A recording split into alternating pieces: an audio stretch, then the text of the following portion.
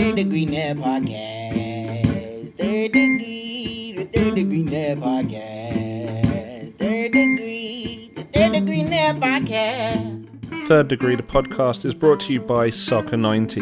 The World Cup is right around the corner. Are you excited or not? And Soccer 90 is your primary source for US national team jerseys, tees, scarves, and so much more. Shop the entire FIFA World Cup collection, now featuring over 15 nations. 15 nations! Can you even name 15 nations? Oh, wait. Forget it, I don't have time. Remember, as listeners to this podcast, you get 20% off your purchase when you use code Third Degree at checkout at soccer90.com. Some exclusions may apply. Hello, FC Dallas Curious fan. I am Buzz Carrick. I am not Peter Welton. Peter is under the weather today. So it's just me and Dan. Hi, Dan. Hey, this is new. This is weird. This is uncharted territory for a few months. It is. And everybody, welcome to Third Degree, the podcast. We will warn you in advance that with the World Cup around the corner, we may be doing this, Dan and I, more by ourselves because Peter will be overwhelmed with his everyday World Cupness, but hopefully we'll hear him between now and then. If not, Dan and I will muddle through till Christmas, doing our best to uphold the podcasting standards of Peter Welton. So we'll see you in February, basically. Yeah. Peter will be back, hopefully back before February. Otherwise, you and I will have a long winter of trying to do this by ourselves. Today is the podcast number 2 of the off season. I had thought that we were going to have roster moves to discuss. That does not appear to be the case. So as we teased last week, today we're going to do our awards for the season, which Peter doesn't get to participate in. And then we'll do some sort of predictive discussions about what we think is going to happen with the roster for FC Dallas with players that are on options, since they have not done anything yet. I did an article about it on the website, but I would like to hear Dan's opinion. So we're going to hash through those guys on the back end of the podcast. But first, Dan, let's start with awards for 2022. And we'll start with the big one. Let's start with MVP. Who do you got for MVP? I mean, it has to be the Jesus, right? I mean, pretty much, doesn't it? I will throw in a nod here to Paul Arriola because of his locker room impact, particularly in the first half of the season, was massive, and he did put up career numbers for himself. But like you, I think it has to be Jesus Ferreira. So why don't you make the case for Jesus, why he's the guy? I mean, you equal the club record for goals. That should be it, really. Just a phenomenal season, a transitional season, going from having the impact of Pepe to, we all wondered in preseason what would happen. Peter predicted Hadair O'Brien would be top scorer. We didn't think that Dallas, especially in year one of a build, was going to be particularly dangerous up front, but especially, even coming into the season after the sign-ins of Arriola and Velasco to say, okay, so you've got Jesus and 2 new guys. This could be kind of brutal, and finished third in the West, won a home playoff, got to the conference semi-finals, really should have done a little bit better in that conference semi-final and would have had a sporting chance at MLS Cup, you could even say. I mean, you can put a value on it. Teams start from defense, everything else, but goals win games, and FC Dallas won a lot of games, particularly when you compare it to last year. Yeah, I think I had predicted that Jesus would be the top scorer, but I said it would be more like on a 9 because 9 goals, because I anticipated A, he's playing slightly out of position. B, you have guys like Arriola and Alan Velasco coming in, and I thought there would be a little bit of a more balanced approach. Well, that was true. That happened. Jesus just finished at a rate that was phenomenal. All year we talked about the quality of the FC Dallas efficiency in their goals to shots on goal ratio and total shots ratio. It was a thing that permeated the entire team, and Jesus was the biggest leader in that quality. If you like the FG stat, which I don't, but it shows that he out-achieved that aspect. And certainly, I think he outachieved my expectations. So full credit to him to effectively doubling what I thought he would do and having one of the great seasons in club history. And you can't, in the end, I know goals are cool and goals attract the attention. And you could talk about the value of all these other guys. But what Jesus did all the year, there were times where he was carrying this team when other guys weren't producing all year long. And for me, again, yes, by far the MVP. We were talking about, Jesus can't nine. Jesus is a tweener. And while he doesn't fit the mold of a traditional high nine, he very much is that kind of in between, that 9.5, whatever you want to call it. Just having that kind of finishing, just really made up for that. It's crazy when you see some of the US national team fans talking about it, because the proof's kind of been in the pudding, right? He finishes his chances, whether it's against an MLS team, against Granada, against whoever.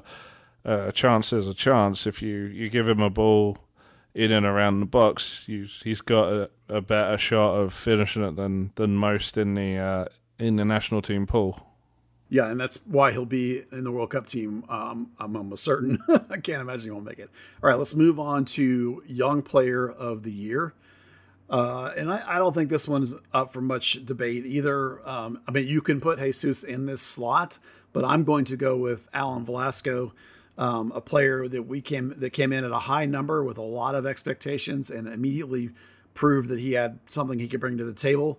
Did not start with the usual sort of 6-month get used to the league, or maybe he did. And maybe as this improvement we saw over the year was just a certain part of that effect, because it certainly wasn't bad at the beginning of this season, but he did get better as the year went on.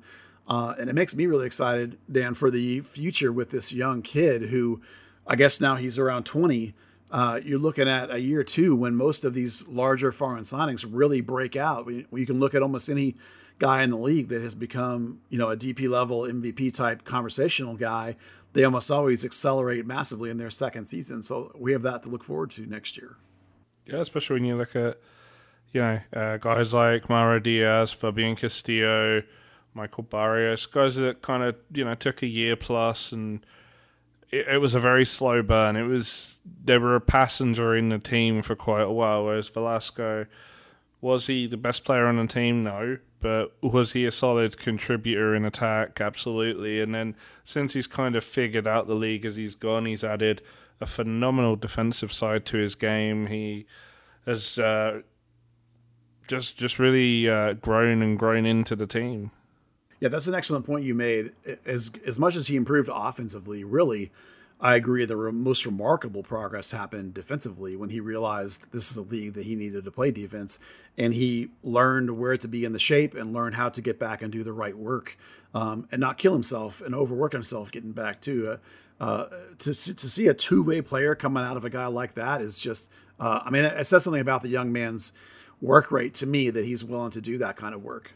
Yeah, I think that they say work rate is a very important thing, your willingness to put that work in.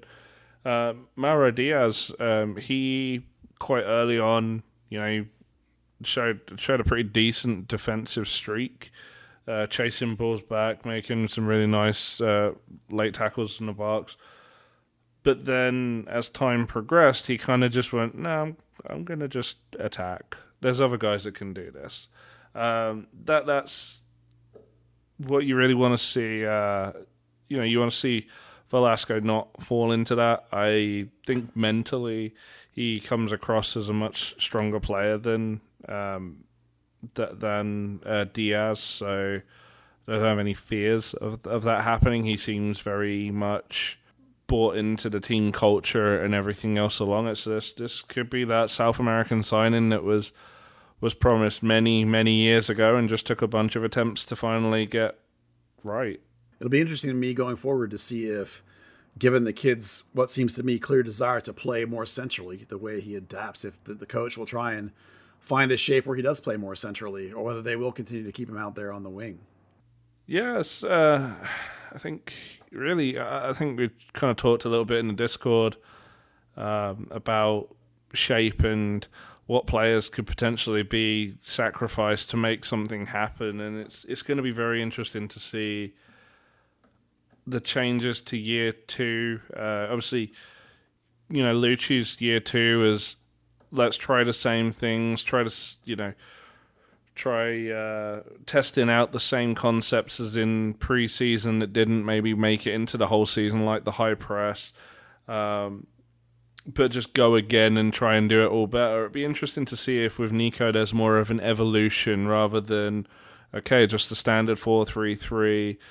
Whether you want to kind of add anything to it or modify anything to work around the league a little better. And I know you'd highlighted Paul Arriola as the possible casualty of that, but it'd be interesting to see if there's the opposite effect with Velasco, like you say, pulling him more into the middle, trying to figure out Paxton as more of a true 8 and build everything else around that. Yeah, I think with the continued emphasis, even lately, we've heard Zanata mention again this process idea. It'll be interesting to see if there's an evolution in the tactics or not. It's a question for a different podcast, perhaps, but one that we should keep our eye on for sure. All right, next award is Defender of the Year, speaking of Allen's defense. So, Dan, we'll let you go first on who you have Defender for the Year. Okay, I'm going to go with Jose Antonio Marco Farfan, clearly. Antonio Marco Farfan. So Marco Farfan is who you're... Yes, and I'm blown away by the team awarding Jose Martinez the award. Yeah, I will say that Jose Martinez is the coach's probably favorite defender just from talking to him. But, okay, so why Marco Farfan for you? I think... Another one coming into the season, there was a lot of doubt replacing a player with as big an impact, just in general in the locker room on the field as Ryan Hollingshead. Knowing that his attacking output wasn't what Ryan Hollingshead's was, knowing that he's more of a defense-first fullback, maybe in a system that at least to that point, before Nico came in, was all about attacking fullbacks, all about getting forward. Also, he'd had kind of an iffy year in LA after the trade from Portland. I think he just came in. He's really, from day one, looked absolutely fantastic. Has been such a huge part in the roster, and I think, having his pace next to Jose has made Jose look an awful lot better. Just from having someone who can recover a situation. He does get inside a lot. He does get kind of close towards the 6-yard box at times. And really, I think almost to the detriment of Emma Tumasi, we talk a lot about maybe Emma's regression this year, and I'm not sure how much of it is a regression compared to just the guy opposite you wasn't really a great defender, and now the guy opposite you really is. Yeah, I think you make an excellent case for Marco Farfan. I am going to go with Martin Paz. I think as a Defender of the Year, I'm counting goalkeeper as a defender. I think that, with his goals against of, one of the fourth lowest in club history. And this club has a really low goals against as a collective, but I honestly think that Paz maybe propped up this defense a little bit in this regard. I mean, people talk about this being a really good defense, but there were multiple games, maybe even, 5 or 6 games where Paz had 5, 6, 7 saves in a game, which is way more than you want to see. Whether it be a game like those where he was shut out another team with 5, 6 saves, which is a remarkable game, or a game where he maybe just stopped one goal here or there on a really amazing defensive shot stop by himself. There were too many times, I think, where he kept the overall goals against down when the defense would get exposed. I can think of too many times where there were just phenomenal saves by the guy, highlight reel saves, game after game after game, and multiple occasions where he was my man of the match coming out of games. And just, I think, too often underwrote the whole defense. In fact, I will go so far as to say that this defense is not nearly as good collectively as a lot of people think it is. I think it has some serious issues in it. particularly at both center backs and the holding mid spot relative to the overall quality that people want to talk about. And I think Paz is propping that up. So full credit to him. It does underline for me some of the issues the team, I think, needs to deal with. It's funny, when I started thinking about what the team needs to work on going forward, I kept coming up with these defensive things that they need to fix because of the fact that I think that the Paz is basically holding this thing together with glue. You can look back to Maurer's good season 2 years ago when the defense was pretty decent, with Maurer being pretty good, and then the fall off last year causing all kinds of issues, and you brought Paz back, and then the goals jumped down again. And it's just the keeper. This is the same defense now, basically, for 2 or 3 years, minus the positive addition of Farfan. And it's been somewhat problematic at times, and Paz made it not problematic. And so he's the guy that is a great addition to have both loaned in and then finally purchased at a relatively young age for a keeper. So he's my guy. Yeah, no, that's a great one. I mean, I got to say, he's the first keeper in quite a while where when FC Dallas concedes a penalty, I don't start to write, FC Dallas conceded in the X minute from a penalty. Even the ones even the ones he's not got to, quite more often than not, he's guessing right. He's done really well with his homework with Drew Keyshawn through the year. And whoever scouted him deserves a pay rise, because that is a pretty obscure team to pluck a young keeper from, and to pluck a young keeper who has done this well. Yeah. Do you remember the part where they flirted with another keeper in the offseason, and there were all the reports the guy was on his way, and then that all went straight down the drain as soon as they got Paz offered to them? Yeah, that's a long time ago.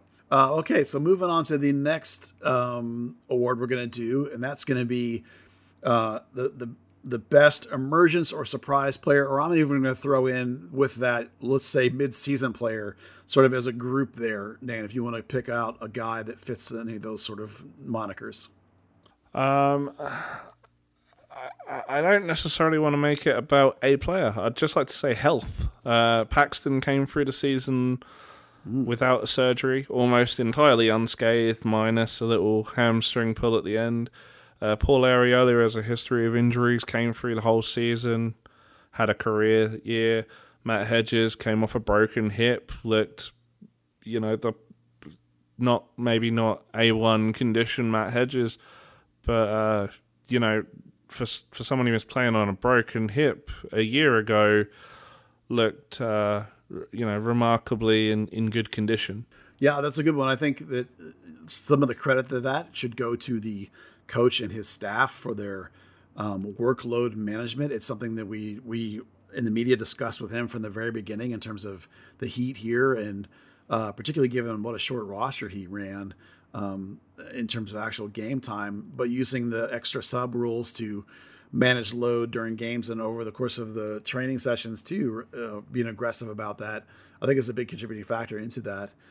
I'm going to go ahead and go with Siki and Sebeling as my surprise player, because what a complete and total surprise that is. As a guy who does a lot of, in the past, and for sure, studying of the draft, my opinion of the value left in the college draft is basically zip. If you're not in the top 5 or 6, even the top 5 or 6 these days, you're looking at guys that may take years to develop and never do anything. To get a guy down at the bottom of the first round and to be so confident that you traded up to get him and have him turn into a player that is providing significant value off the bench to your team. Now, he will be 25 early in this next season, and he does require a foreign slot, but to get the value that they got out of that guy, out of a rookie that late in the first round, I mean, with the amount of teams we have now, that's a player that would have been second or third round, a decade ago. That's a phenomenal piece of drafting and a phenomenal addition to the franchise that is really worth, I think, a lot. And also, sub award here, shout out to maybe one of the best midseason signings this club's ever made, getting Sebastian Lletget midseason. Now, granted, he was playing in MLS, and that probably was a factor to being able to walk in and contribute like he did. Usually, midseason signings are almost worthless for the back half of the season when they're foreign signings. Yeah, and only a year removed from us talking about FC Dallas doesn't have anyone with MLS experience of another club and how that's detrimental to the team. That you bring in Paul Arriola, Marco Farfan kind of figures his stuff out, and then just as Arriola's kind of dipping in form and Velasco's maybe not fully on the boil and Jesus is looking down a little bit, you bring in Lletget and suddenly he just reignites everything. Yeah, I think you can't undersell the value of what he brought into the midfield in terms of being able to shift Paxton around a little bit, being able to get a guy with a little more assist-heavy kind of style into the box. In terms of revitalizing the club in the midseason, I thought it was a terrific signing, maybe one of the best ever. I'm not going to give him this award for the best surprise player because I think you would want to look at a guy like Lletget and what you paid for him. He's supposed to be good, where Siki was just a complete roll the dice crapshoot that no one was expecting anything from. I certainly wasn't late in the first round. So I'm sticking with Siki for that award. Yeah, I think if you were going to say the surprise with Lletget, it's getting him. Yeah. That's not a player that you associate FC Dallas with. All right, I want to give one shout out, extra nod here to not a player, but to Jerome Ilenez, who's the new VP of marketing, and point out what a massive addition that dude has been to the club.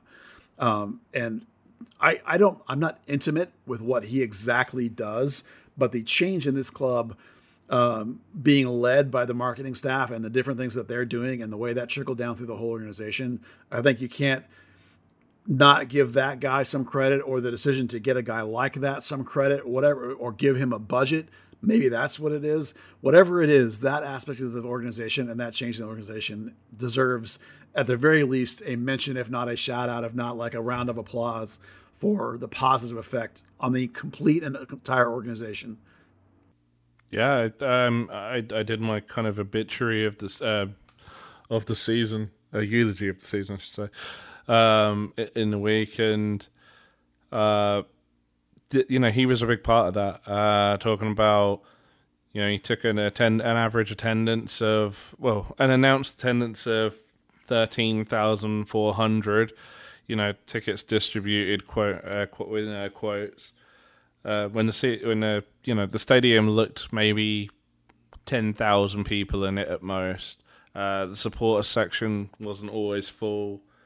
Now they announced the 19,096 fans, and you look around the stadium and you're like, yep, that's nearly 19,000 people, and even the average just going up to over 3,000 on last year, and I'm sure they've got a number in the stadium of how many people actually come in, and I'm sure like that average has gone up, 6,000. Yeah.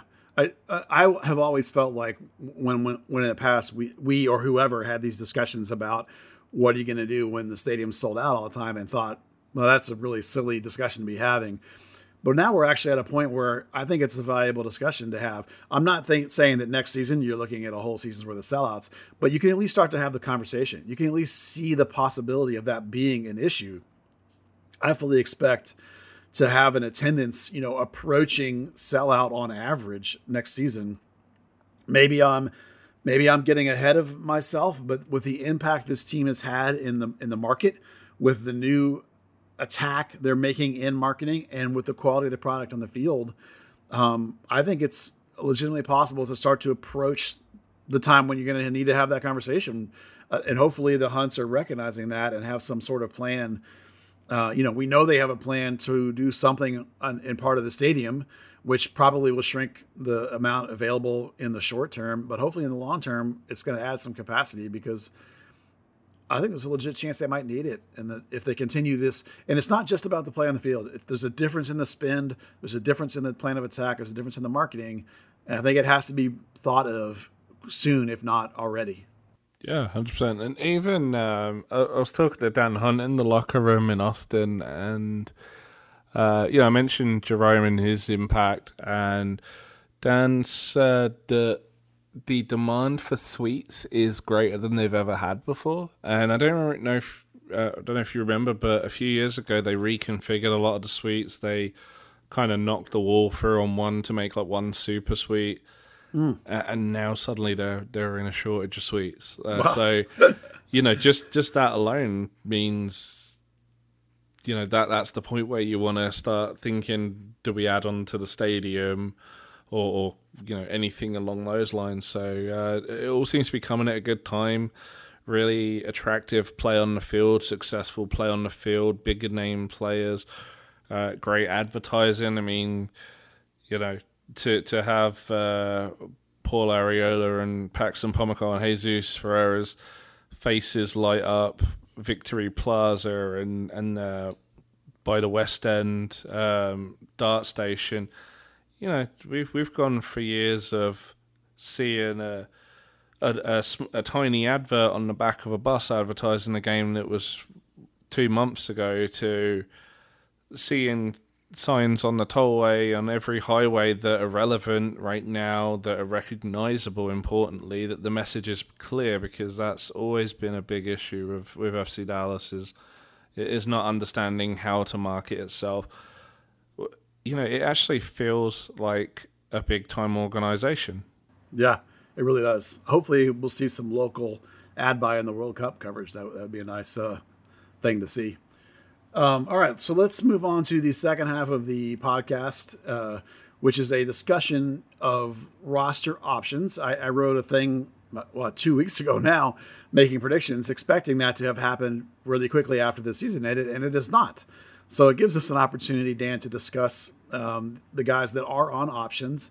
But before we do that, I actually have a greater point I would like to make about the 2023 roster. It actually is in two phases, but I want to make this point, and I want to hear what you think about it, and see if you agree with my take. So over the course of the season, we've talked quite a bit on this podcast about, and in print, our own print, the idea that Nico Estevez had run a shallower bench than we have ever seen, a shorter rotation. He wasn't going deep into the squad. There was only about 5 or 6 guys that actually played beyond the normal starting 11. And that's pretty clear if you look at the minutes. There's a very limited number of players that have over like 200 minutes, say, for example, off the bench. And then there's a clear group that is not. And towards the end of the season, I had several conversations with Coach about that concept, about how short his bench was and how few players that he was using. And the first thing he said about it was that because he felt it was that way partially because the team was so healthy, as we've discussed earlier in the podcast. But in a greater sense, he also said that he would like to shorten the roster even further, that the MLS model of 30 players is way too many. And he pointed to the Spanish system, which, as you know, Dan, is 25 players on the senior team, on the primary team, not the 30 that Major League Soccer has. And so he pointed to that as a perfect example of how big he thinks a team should be. And if you look at the system that I've used the last couple of years in terms of trying to organize a roster and figure out what kind of players they might need in certain spots, if you have 2 players in every spot, that's 22 players. And it leaves you 3 extra players. And those 3 extra players are the third goalkeeper, in my mind, a 5th center back, and then 1 extra attacker, which I usually in my breakdowns have put down as a 9 type player because some of your attacking mids can play wings if you need to. So that's 25 players. And in this discussion of what do you do with the rest of these players, because your senior roster in MLS is 18 to 20 guys, and you have these 10 off-budget players to get to 30, and what are you going to do with them? And he again talked about this idea of the way they do it all over Europe, which is these clubs have multiple players out on loan playing different places. So they're not just sitting here doing nothing. So he pointed to Nicky Hernandez in San Antonio as a perfect example. So the basically concept he's talking about is the idea that rather than have 30 players sitting around here in Dallas with 5, 6 of them sitting around watching the other guys train and play, that he would want to send these 3, 4, 5, 6, however many extra players you deem there to be based on injuries out to other teams like Hernandez to San Antonio. So your Khalil, El Medicure, if he's around. Your Lucas Bartlett was down with North Texas. Same sort of thing. Redzic sitting around doing nothing. Thomas Roberts sitting around doing nothing. These are the guys you want to get out, move out, get them playing, and shorten this roster down. Not on paper shorten it down, but in reality shorten it down to just 25 guys as your main group you're going to be competing with, barring injuries. So that's point number one, Dan, if you want to. I would love to hear what you think about that. So I was going to write something, or maybe I did write it, I don't remember. Earlier in the season, talking about how Nico likes to use a shorter roster. So I was trying to do, so I was looking at some numbers around the league, and it seems it's the trend now is to run a much shorter roster, to have a lot of guys who have had 100, 200, 300 minutes across the season, and really kind of drive the core of your roster further. And I don't know how much of that is to do with the 5 subs rule, and just kind of being more able to get guys to take a bit of a better break. I would say, definitely not opposed to a smaller roster exactly. I think that the 25 signing the rule is a bit, in Spain it's a little bit unnecessary. I kind of like the idea of what happens in the Champions League and in the Premier League of allowing your homegrown players under 21 to represent, to not have to be registered, so that you can kind of have a core of players. But if you get a Bernard Comungo or someone, let's use Pepe as an example, when he came into the side, that you don't have to necessarily jettison a signing to make it happen. Mm-hmm. Yeah, I think it's been quite a more common theme than it kind of looks. I think looking around the league, it was like Nashville was maybe the big exception to the rule. Philadelphia similarly has a pretty relatively short team, a lot of players who are small parts of the bigger puzzle, but then a core of players that are really carrying the bulk of the load. Yeah, I think how it will. I agree with you in that, and I definitely think 5 subs is a factor. The ability to rotate your squad in effect and keep guys a little healthier, and shorten your bench is going to be a trend. And I think you're going to see, players that are outside the 18 consistently. These guys that ordinarily are sitting in the stands at the end of the stadium all the time in that upper deck. Those are guys that I think the organization is going to want to get out playing. They want to, because Coach to me talked about how great he thought it was that Nicky had gone to San Antonio and gotten all that playing time he got in San Antonio. And I think they will try and continue that philosophy more so next year. Now, will they have 30 players? I think they'll still have 30 players on the roster, because this organization still believes in buying low and selling high. And they're still going to want to have guys come out of the academy and be signed. I just think that between the combination of North Texas and other relationships, you'll see a carrying forward of this. Obviously, Che and Sealy, yes, but or Hernandez, a Khalil, an Eddie Munjoma, a homegrown, whatever you like. Now North Texas, for a lot of those guys, isn't going to be viable. So you're going to have to look at it is for like a homegrown who's 18 years old or 15 years old or 21 years old or whatever, right out of college. But for a guy like Khalil or Eddie, who's been kicking around for a couple of years and is not playing at all, you got to get those guys some help. You got to get them some minutes and get them some opportunity, or else they just stagnate into nothing, and that does nobody any good at all. And I think you'll see that progressing more with the organization. All right, part 2 of this roster overall wrestling discussion, which I wanted to have going into talking about each guy, is the overall philosophical change that we saw at the beginning of the last season. We started talking about it, and I think it's been continued even more because the move for Leggett reinforces it. And that's these moves, for the most part, this focus on players closer to or in the prime of their career.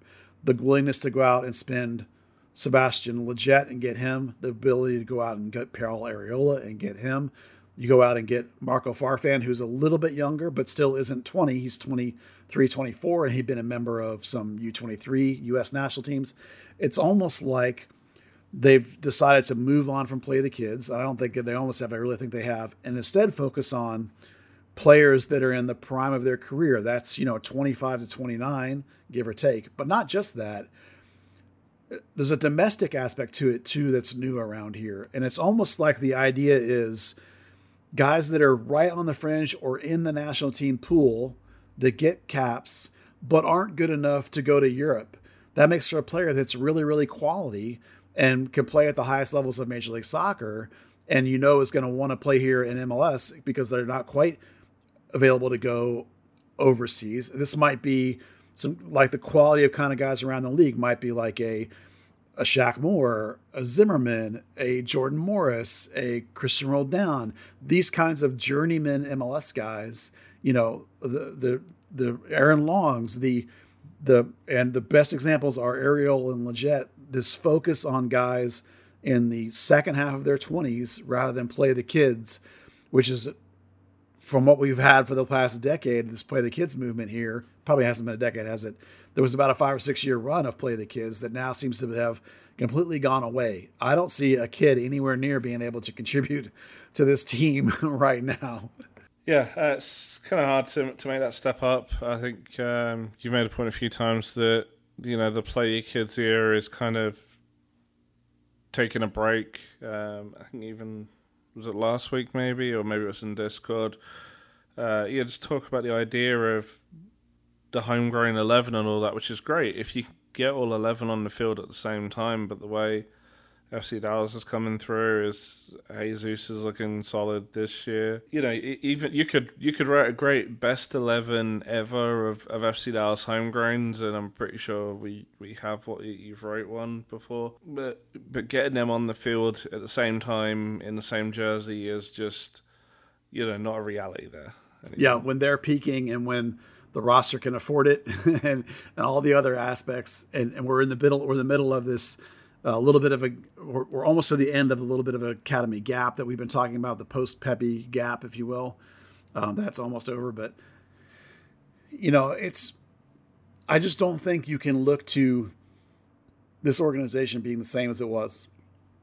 This new era thing that they're using as a marketing slogan. I honestly think that this organization has fundamentally shifted its stance almost across the board in how they're going to do business, which is weird because you would have thought that like the Pepe 20 million would have made them double down on where's the next kid I can sell for 20 million. But instead they use that money as a springboard to completely alter their take on the way they're going to run things. And they changed the coach that went after these guys that are in the prime of their careers, and they're willing to spend a little bit of money now, both foreignly and domestically. Their mid-season acquisition is a guy in the league ready to go, not a guy that we're thinking about for next year. They're investing money in different parts of the club, on field, off field. It's just like it really was an odd tack change, but yet we certainly like the results. I think, do we not? So far, so good. Yeah. I mean, this is the common theme, right? As we're talking about the progression the club, the organization as a whole has made, that maybe it's finally making its way out of MLS 1.0. Yeah, getting up in MLS 2.0, which was about 15 years ago. All right, so we're going to keep the roster discussion in mind as we move into the roster moves that the club has yet to announce. There's about 12 players or so that have options, and we're going to run through them, and we're going to start with the ones at the top. And we'll go first because this is the big one, is Matt Hedges, Dan. So I want to hear your take on the report that the club is talking to Matt Hedges and whether you think what you think they should do with their central defender. It's always hard when it comes down to option years for stuff like this. This is how Maxi Urruti arrived from Portland, not wanting to honor an option that would shoot him over $1 million. In that sense, easy come, easy go is definitely going to be a thing. I guess it really comes down to what FC Dallas is, what number they're willing to put out for Hedges, whether that's a kind of a GOAT discount, a one club or if he's willing to take like a discount. Sorry, you kind of can't blame a guy for wanting to, if should say. He wants to kind of force the point and get up to his million plus, because he's earned it. He's played on a pretty low salary for quite a while playing as one of the best defenders in the league. I hope he stays. I hope he stays healthy. I hope he has a good year. But the responses to those reports were fans of a lot of different teams around the league kind of rubbing their hands together and hoping that they can land someone who's still got a couple of years left. Yeah, it'll be an interesting question. There are options for 23 and 24. They probably go up, $100,000, each, million one, probably. That's a pretty good guess based on the way contracts work in MLS and based on Matt's contract to this point. I really do like the idea of trying to get him to come down some. Now, he is above the DP threshold, which means that the only value in bringing him down is actually the amount of TAM money that you save in terms of your cap. Now, it is your out-of-pocket money, of course. It's the Hunt's money. We don't want to spend their money for them, as we always do. But it's the value in TAM that you can save. If you can get him to agree to something closer to the actual DP number, that'll benefit the club. And if you ask yourself, people listening would wonder why Hedges would do that, the answer would be you'd have to stick to your guns as an organization that, A, we're just going to let you go, or we'll give you 2 years for one. Like if you, instead of taking 1 year at $1 million, how about we give you 2 years at 600 each? And so Matt would walk away with 1.2 instead of 1. Now, in order to get him to do that, you have to make it pretty clear that if we take you this year at $1 million, you're definitely not getting the $1.2 million the next year, or whatever it's going to be. So it's a tough negotiation. Some things that'll factor in is his own personal desires to play his whole career at one club. I have no idea how he feels about that. How old his kids are they in school? Things like that. Does he want to coach? Does he have some things laid out here? Possibly. It's really hard to know how much inertia a guy's life has. I would go ahead and pick him up at $1 million for next season. Even if I still want to go out and get a center back signing, I would go ahead and pick him up, because I think that the market for center backs, as Doyle pointed out, even if at 33, I think there's a market for him. I think that he would get snapped up, Austin, maybe by Lucci in San Jose, maybe by somebody like a New York that might lose Long, or the other New York that might lose their center back. You never know. Yeah. I mean, if you look at Austin FC, they were probably a couple of decent defenders away from kind of having the team. Yeah. It makes such a big difference. It'd be great to see Hedges finish out his career here too. Kind of maybe move into coaching. He's been kind of dabbling in. It's just going to be, it's part of a series of moves for FC Dallas. They just renegotiated Lletget, presumably to backload his contract in the same way so that they have money free for 2023. Yeah, there's a lot of contracts that are going to come up in 2023, and I think that you want Matt Hedges, even if he's not your full-time go-to starter, is such a valuable piece. You want to be able to rotate guys in and out. You want to be able to have guys like him in your organization. I think it's worth keeping him no matter what. I totally buy the idea of trying to get him to come down for some security trade-off. I think it's a good play if they can get him to do it. But if not, I'll take him on $1 million. Okay, moving on. The next two we can kind of lump together because we're not really sure of their contract status. These are the only two players I cannot find any contract info on, and that's Marco Farfan and Edwin Cerrillo. Now, Edwin, when he was a homegrown out of the academy, if he signed the normal 3+2 contract, then this year coming up, 2023, would be the second of those options. And then Marco, it's impossible to know what LA did when they traded for him. His contract could literally be anything. But let's just say for the sake of discussion, if those guys have options, do you exercise them? And I think both of them are a no-brainer. I would go one further, and I would say if you have options on both of those guys, I would look to extend both of those guys and give them a new deal, probably with some kind of raise, because Marco is only on 225 and Edwin's only on 130, which is both of those guys. That's below normal starter. Ema's on like 300, Hadir's on 380. That's more in line with the numbers those guys should be getting paid, even at outside back. So both Edwin and Marco, for me, should not only have their option be picked up, but should have their contracts extended like you did with Leggett, like you did with Brandon Cervania last year, who, by the way, is now on 400, like you did with Paxton a couple of years ago. Those guys need to be in that same conversation. Yeah, and Marco Farfan does apparently have an option. Okay, good. The Players Association, the Players Union released their list of eligible free agents, and he's down as the three for FC Dallas that are eligible for free agency. Marco Farfan listed as an option, Matt Hedges listed as an option, and Emma Tumasi out of contract. I don't think that's correct anymore on Ema. I think they re-signed him. Let's see. What do I have down for Ema? New contract through 2024 with options for 25 and 26. So they obviously fixed Ema in that scenario. But good to know on Marco that they have an option for him, because you definitely don't want him to get away. You don't want him to get into free agency for sure. So, not a player that I'd be worried about trying to make a price reduction on. I definitely would be willing to give him a little of that Hedges money. Just joking. But two guys I think you definitely want to keep locked up. Now, one out there in the audience may not feel that Evan Cerrillo is better than Facu, but it's at least close. They're at least somewhat, in my mind, the same sort of thing. Edwin's 22, Facu's 29.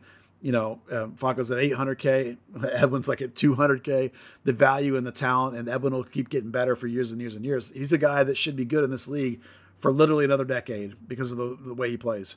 So I think it's a no-brainer. You want to lock both those guys up to 3, 4, 5-year contracts if you can. Yeah, for sure.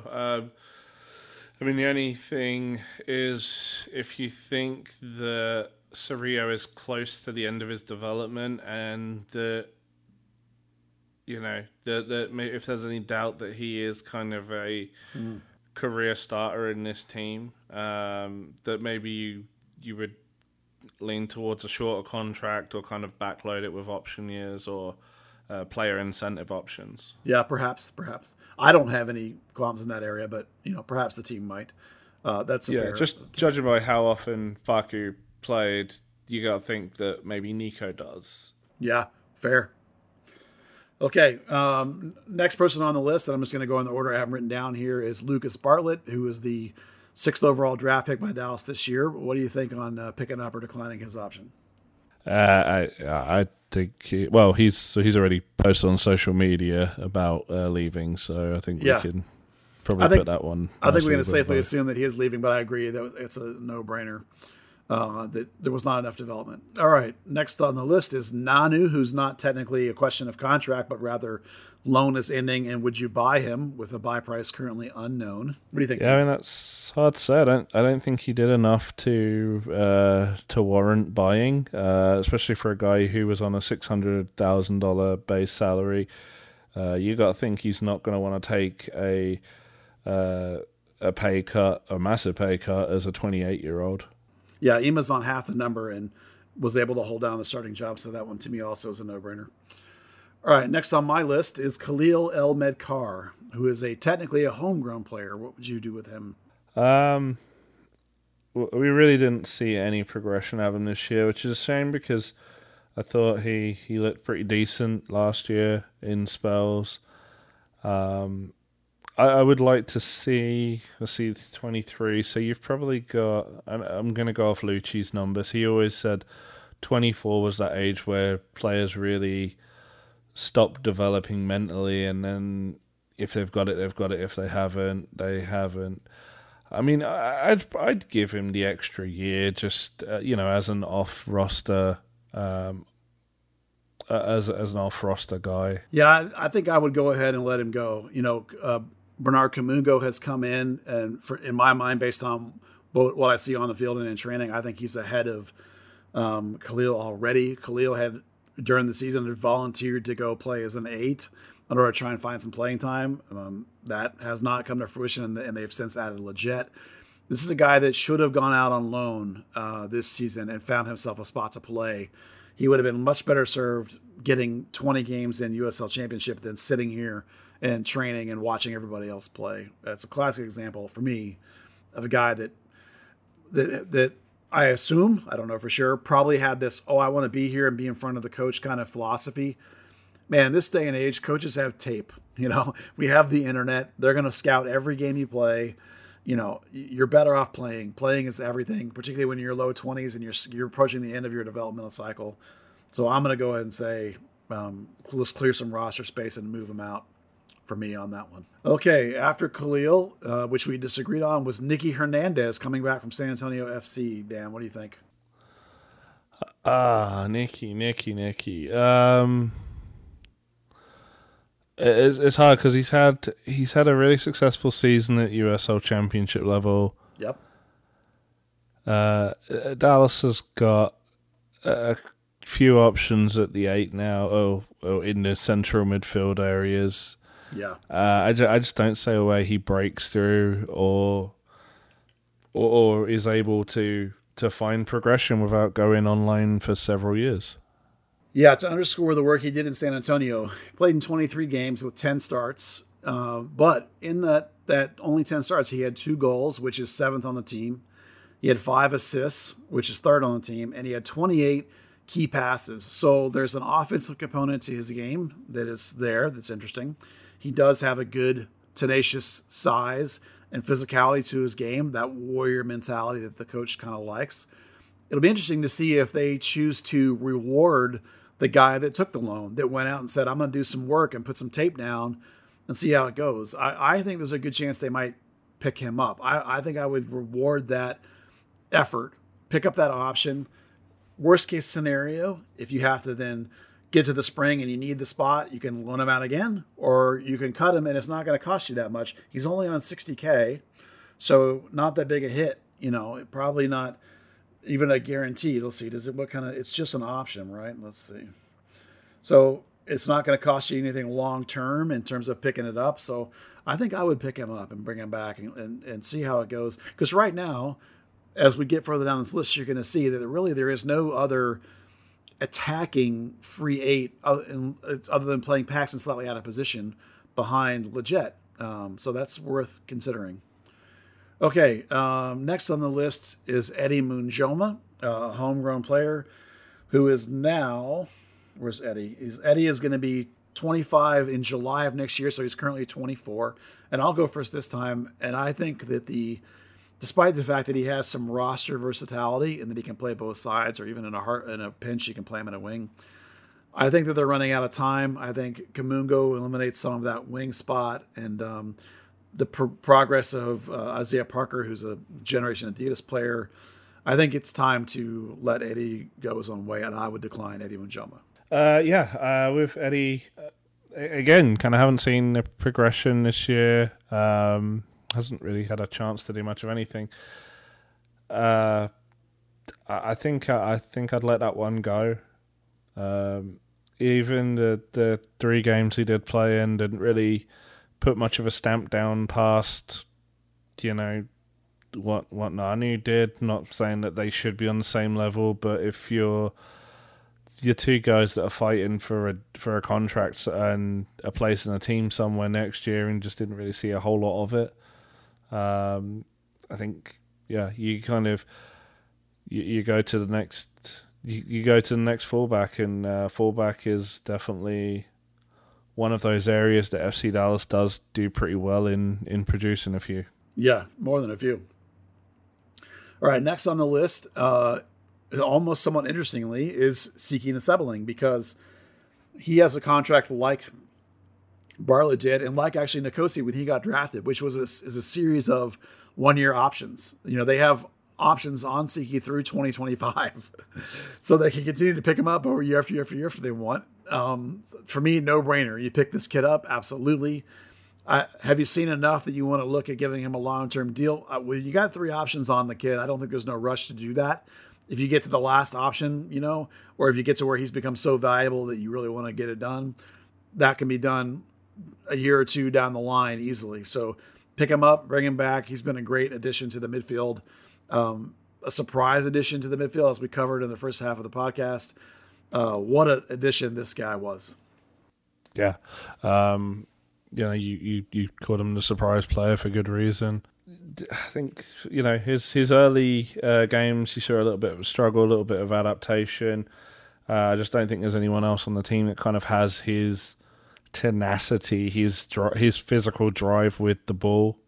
He's just really proved himself to be a well-used option late in games when you need an injection of pace or just some kind of chaos, really, in midfield as he kind of chases about. Really, really nice kid. Seems to have really endeared himself in the locker room. A little on the older side for being someone coming off a rookie season, but we're also talking about someone that came through one of Africa's two big academies, receiving actual real coaching and I think it's. I mean, honestly, for me, I think you do pick up his option and then talk about maybe converting those 3 option years into like a 2 and 3 or a 3 and 2, because he's got something, and even if that's becomes trade bait down the line, he's definitely got value in this league. I think I would go to him and say, I'm picking up your option for sure. Get the green card, kid, and then we'll do long-term deal, because he is an international, does not have a green card yet that we know of. Hopefully he's been working on it. If I was his agent, I would have done that day one. He will be 25 in February, just for comparison. Brandon Servania will be 24 in about March, so a year older than Brandon, which actually caught me off guard and surprised me. I think of him as being younger than some of these kids, and he's not. He's slightly older, but he's very small and very has a baby face too. So yeah, infectious personality too, which makes him seem a little younger than he is. But a player that's an asset for the organization. Definitely get that green card for sure, kid. For sure, get that. That'll increase your value tremendously, both in the league and for this organization. All right, next on my list is Joshua Quinones, who's on a loan with an unknown buy price. Dan, where do you sit on Joshua? Josue, I'm sorry. I'm Mr. Gringo. I got that. Quinones, I got right. Josue. I like to call him Josh. I saw that. You had me read through something, and I kind of did a double take. So like, did you just call him Josh, or did that? I don't know. I've liked what he brings. It's nice to have somebody that has the versatility to be actually able to play both centre back and full back. I think that is a pretty rare commodity to someone that's comfortable in both roles. Nkosi, can do it, and Josue can too. I've liked what I've seen from him. We haven't seen a whole lot, but I would be quite happy if they picked him up, assuming that it's not some exorbitant fee. You got to think. I'm trying to think where he even came from. Barcelona SC, the South American Barcelona. Yeah, so I mean, surely it can't be that much. 21-year-old player. I mean, he's a capped national team member for Ecuador now. Yeah. I think there's a lot of value to tying a player down like that for a few years. Yeah, if you're talking about roster usability and versatility, if he's what he was this year, which is sort of your 4th, 5th center back, can play either one, has actually played left back. More likely for this organization, you'll see him pencil in at right back some, like you saw late in the season. He is a U22 initiative player, which usually is somebody that you want to try and invest in. And if you remember, the buy had a clause in it that, according to the Barcelona, that would trigger on number of playing time or starts or something like that. So there obviously was a willingness in the organization from an FC Dallas perspective. So I think, pending it being a crazy deal, which I can't imagine when you're making him a U22 initiative, because the idea is to develop a U22 initiative. That's the whole point. So I assume that that's a guy that, unless we had seen play that was like, oh, forget it, never mind. And we certainly did not see that. We saw a little bit of potential. He is only 21. He'll be 22 in May. which is fine. You can still be the U22 initiative. So a player I think that they will want to keep for sure. Now, if Justin Shea were to come back, perhaps that could impact that conversation. But I think there's room for both Josue and Justin Shea. If Justin doesn't come back, I still think that they need to go out and get a center back for this organization. So, but I think it's very, very, very unlikely that Justin's coming back. Even if his current team doesn't work out, I think that agents don't like to go backwards or what they see as backwards, and they will do everything they can to try and find him a landing space in Europe, just like you saw with Brian Reynolds, just like you saw with Pepe. You know, they don't want those guys to end up regressing in their mind, if you will. So that's how I see that falling out. Okay, next guy on the list, Benny Rezic. Now, for me, I don't think I've seen enough to double down on Benny, but I know Coach likes him quite a bit. But let's go back, remember, to the idea of this loan thing, or this idea that we're investing in 28-year-olds in the prime of their career. They've just signed Kamungo, who's the new hot thing coming up from North Texas Soccer Club. They've got, we think, Jose Mulatto coming up from North Texas Soccer Club based on the reports that he's been bought. You know, how does Regis fit in that conversation? If they pick him up, is it just to loan him out? Possibly. So for me, that's where I think there's a chance that you just outright let him go. If he wants to work with you and you can pick him up and loan him, that's great. Let's talk about that. Maybe we can do that. But when it comes down to it at the beginning of the season, if we haven't worked something out and you're going to have to make this decision within a week and a half from now, I think you go ahead and let him go. Yeah, there was one game where he came in and he looked really good. More often than not, I think when you saw him come on, it was picking up garbage time minutes, not really having any. The game was kind of passing him by a bit. I didn't see a lot that said. I mean, unfortunately, he's kind of the same player he was when he was 14, when everyone was really hyped about him, but he's not 14 anymore. Yeah, he has these great moments in games prior to coming to FC Dallas and in training where in a Roland Lamont kind of way, he can drift in and out of games and almost be non-existent and then yet pop up and score 2 or 3 spectacular goals and win a game for you, whether it be a training game or a North Texas game. And it's those moments that get you really excited. But then you look at the things like the team concepts and how does he fit into the organization, the rotation. It just doesn't seem to be there for me in terms of fit, beyond the idea of maybe trying to make $1 off the kid and helping him get to Europe or something, if that's where he wants to be at a lower level or to the championship perhaps on a loan. I just don't really see it working at this point. He is only 20 years old and he just turned 20. He won't be 21 until next September. So still plenty of time, but I'm just not seeing a lot of progression myself. Now, does the club feel differently? That'll be an interesting question. The contract they gave him is loaded with options. It wasn't a long-term deal with short options. It was lots of options. So they obviously felt there was some risk there in that player. Okay, last one, Dan, and this makes me sad. Thomas Roberts. Free Thomas. Yeah, free Thomas. I mean, we've been saying that for, 3 years now? Yeah, it's clear that while there are coaches in this organization that rave about the kid, there are definitely, the first team coach definitely has never picked him. It's just not getting the opportunity. It's time to let the young man go. He is 21 years old. He'll be 22 in May. They do have an option for 2023, but I can't imagine them picking him up as an option. I mean, he hasn't played an MLS minute in over 3 years. It's just, as sad as it makes me, it's just not happening here in Dallas for him. He needs a new start. Yeah, badly. Going out on loan's done nothing for him. Let him start somewhere fresh. Let's regret it later down the line.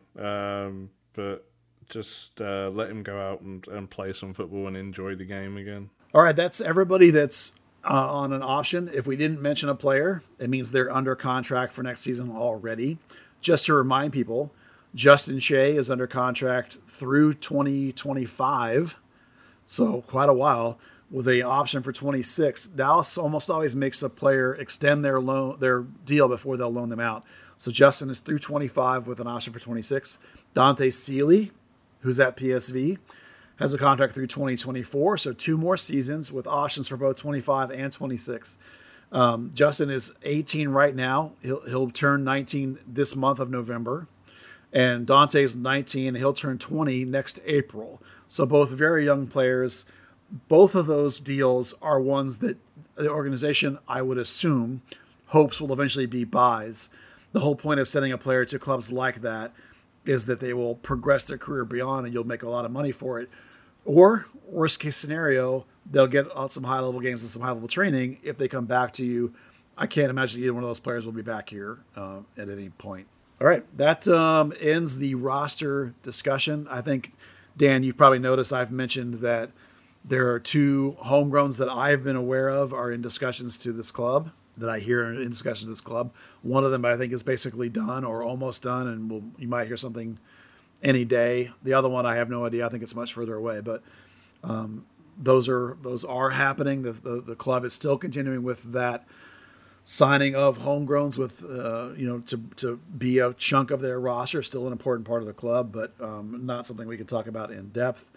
Bernard Kamungo was brought up to the first team already. We expect Jose Mulatto, who's the number 9 type striker for North Texas Soccer Club, to be the other player, as we mentioned last week, that Zanata started to say, there's one more player coming up from North Texas, and then stopped himself and said, or 1 or 2, which I thought was funny. So that puts us, sort of wraps up where we are in terms of the roster going into 2023. Yes, it does. A lot of positivity going forward, which is something we haven't been able to say too much in the past few years. Well, we will get into what we think they should do going forward once we get through the expansion draft and the roster contract options, which are both of the next things that will happen. And we have lots of time to talk about the moves they're going to be making this winter. And that pretty much covers everything we wanted to talk about today. Dan, you got anything else on your list of stuff to talk about today? Nah, I haven't. It's been an interesting one. We've still got 11 days until FC Dallas really has to announce those moves. So yeah, we'll be sitting on our hands waiting for that news to drop. I actually thought it would be like a week ago. Well, not a week ago. Maybe normally it is. Normally it's you get out the playoffs and 2 days later it's there. Yeah. MLS Cup winner normally gets a day because they were having to tell players you're flying back telling players, hey, thanks, enjoy your winners medal. It's the last thing you're going to get from us. But this year, I guess with the World Cup and everything else, they've made it November 14th, weirdly after the expansion draft, which is a new one. Yeah, you have to protect or not protect guys without having said whether you're picking up their options or not. You are correct that in the past, at the end of the season, like the regular season, if you were eliminated, you had 2 days to put out your thing. And then every team that got eliminated through the playoffs, you would have 2 days to put out your pickups and declines up to the MLS Cup. And then the expansion draft would happen right after MLS Cup. And in this case, the expansion draft's like a week later.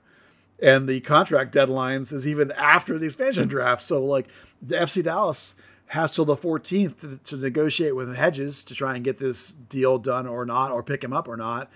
And they'll have to go through the expansion draft, either protecting him or not protecting him, based on what you hope you're getting done or not getting done, which is crazy. So Dallas doesn't have a tough expansion draft because they have so many homegrowns, but nonetheless, it does it'll be more interesting for other teams.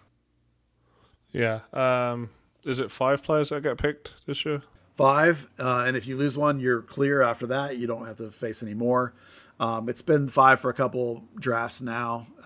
There's the teams that had a player picked last time aren't in it, so there's like 5 teams that aren't in this one, but Dallas will be in it. And before we do the expansion draft rolls around, which is next Friday, so probably like on Wednesday or something, we'll put out our third degree predictions for the expansion draft. Either with or without those contracted players if the club has yet to release the option pickups or not. Since teams do get rewarded with a little bit of allocation money, it'd be interesting to see if FC Dallas is willing to dangle something pretty in the window. Yeah, bait them to get a little money. Yeah, that would be interesting. The FIFA World Cup is less than 3 weeks away, and are you ready? Do you have your jerseys? Do you have your t-shirts? Do you have your scarves? Do you have your other assorted merchandise? No? Yes? Maybe? Not enough? There's never enough. Go to soccer90.com and you can solve that problem. Soccer 90's World Cup collection now boasts more than 15 nations, meaning that you'll look like the best kit nerd or the worst type of bandwagon fan. Either way, you'll be prepared for every match up until the final. Listeners to the Third Degree podcast receive 20% off all purchases at soccer90.com by using code ThirdDegree at checkout. Some exclusions may apply. All right, that pretty much wraps it up today. Hopefully Peter will feel better and be back with us next week. Dan, thanks for stepping up and helping me carry the extra heavy load. Appreciate you. Thanks. And we got a MLS Cup final to look forward to this weekend. Yeah, that's true. And shockingly, the two best teams in the league actually made it through. Yeah, that's fun. Well, who's your pick? I think you've got to go with LAFC.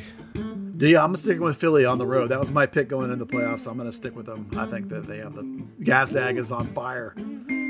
Yeah, I mean both teams really seem to just be hitting form at the right time and just for sure.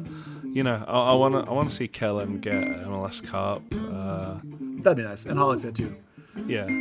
Either Tim winning would be fine for me, and I would like for those guys to get it too. That's true.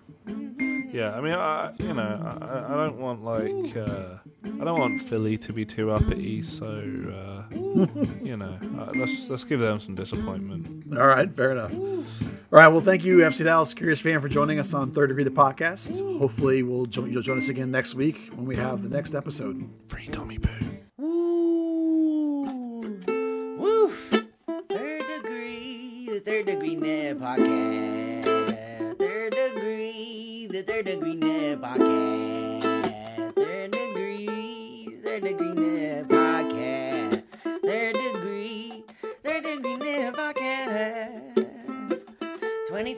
25 long hard years, yeah. Buzz Carrick, yeah, the man. 25 years, you better be giving this man at least $5 a month. Patreon Third Degree, come on, pay the man. It's the only comprehensive coverage of my fucking club that I love so much. Hey, come on, it's Third Degree or bust. Yes, give the man some money. Hey, Third Degree Net Podcast.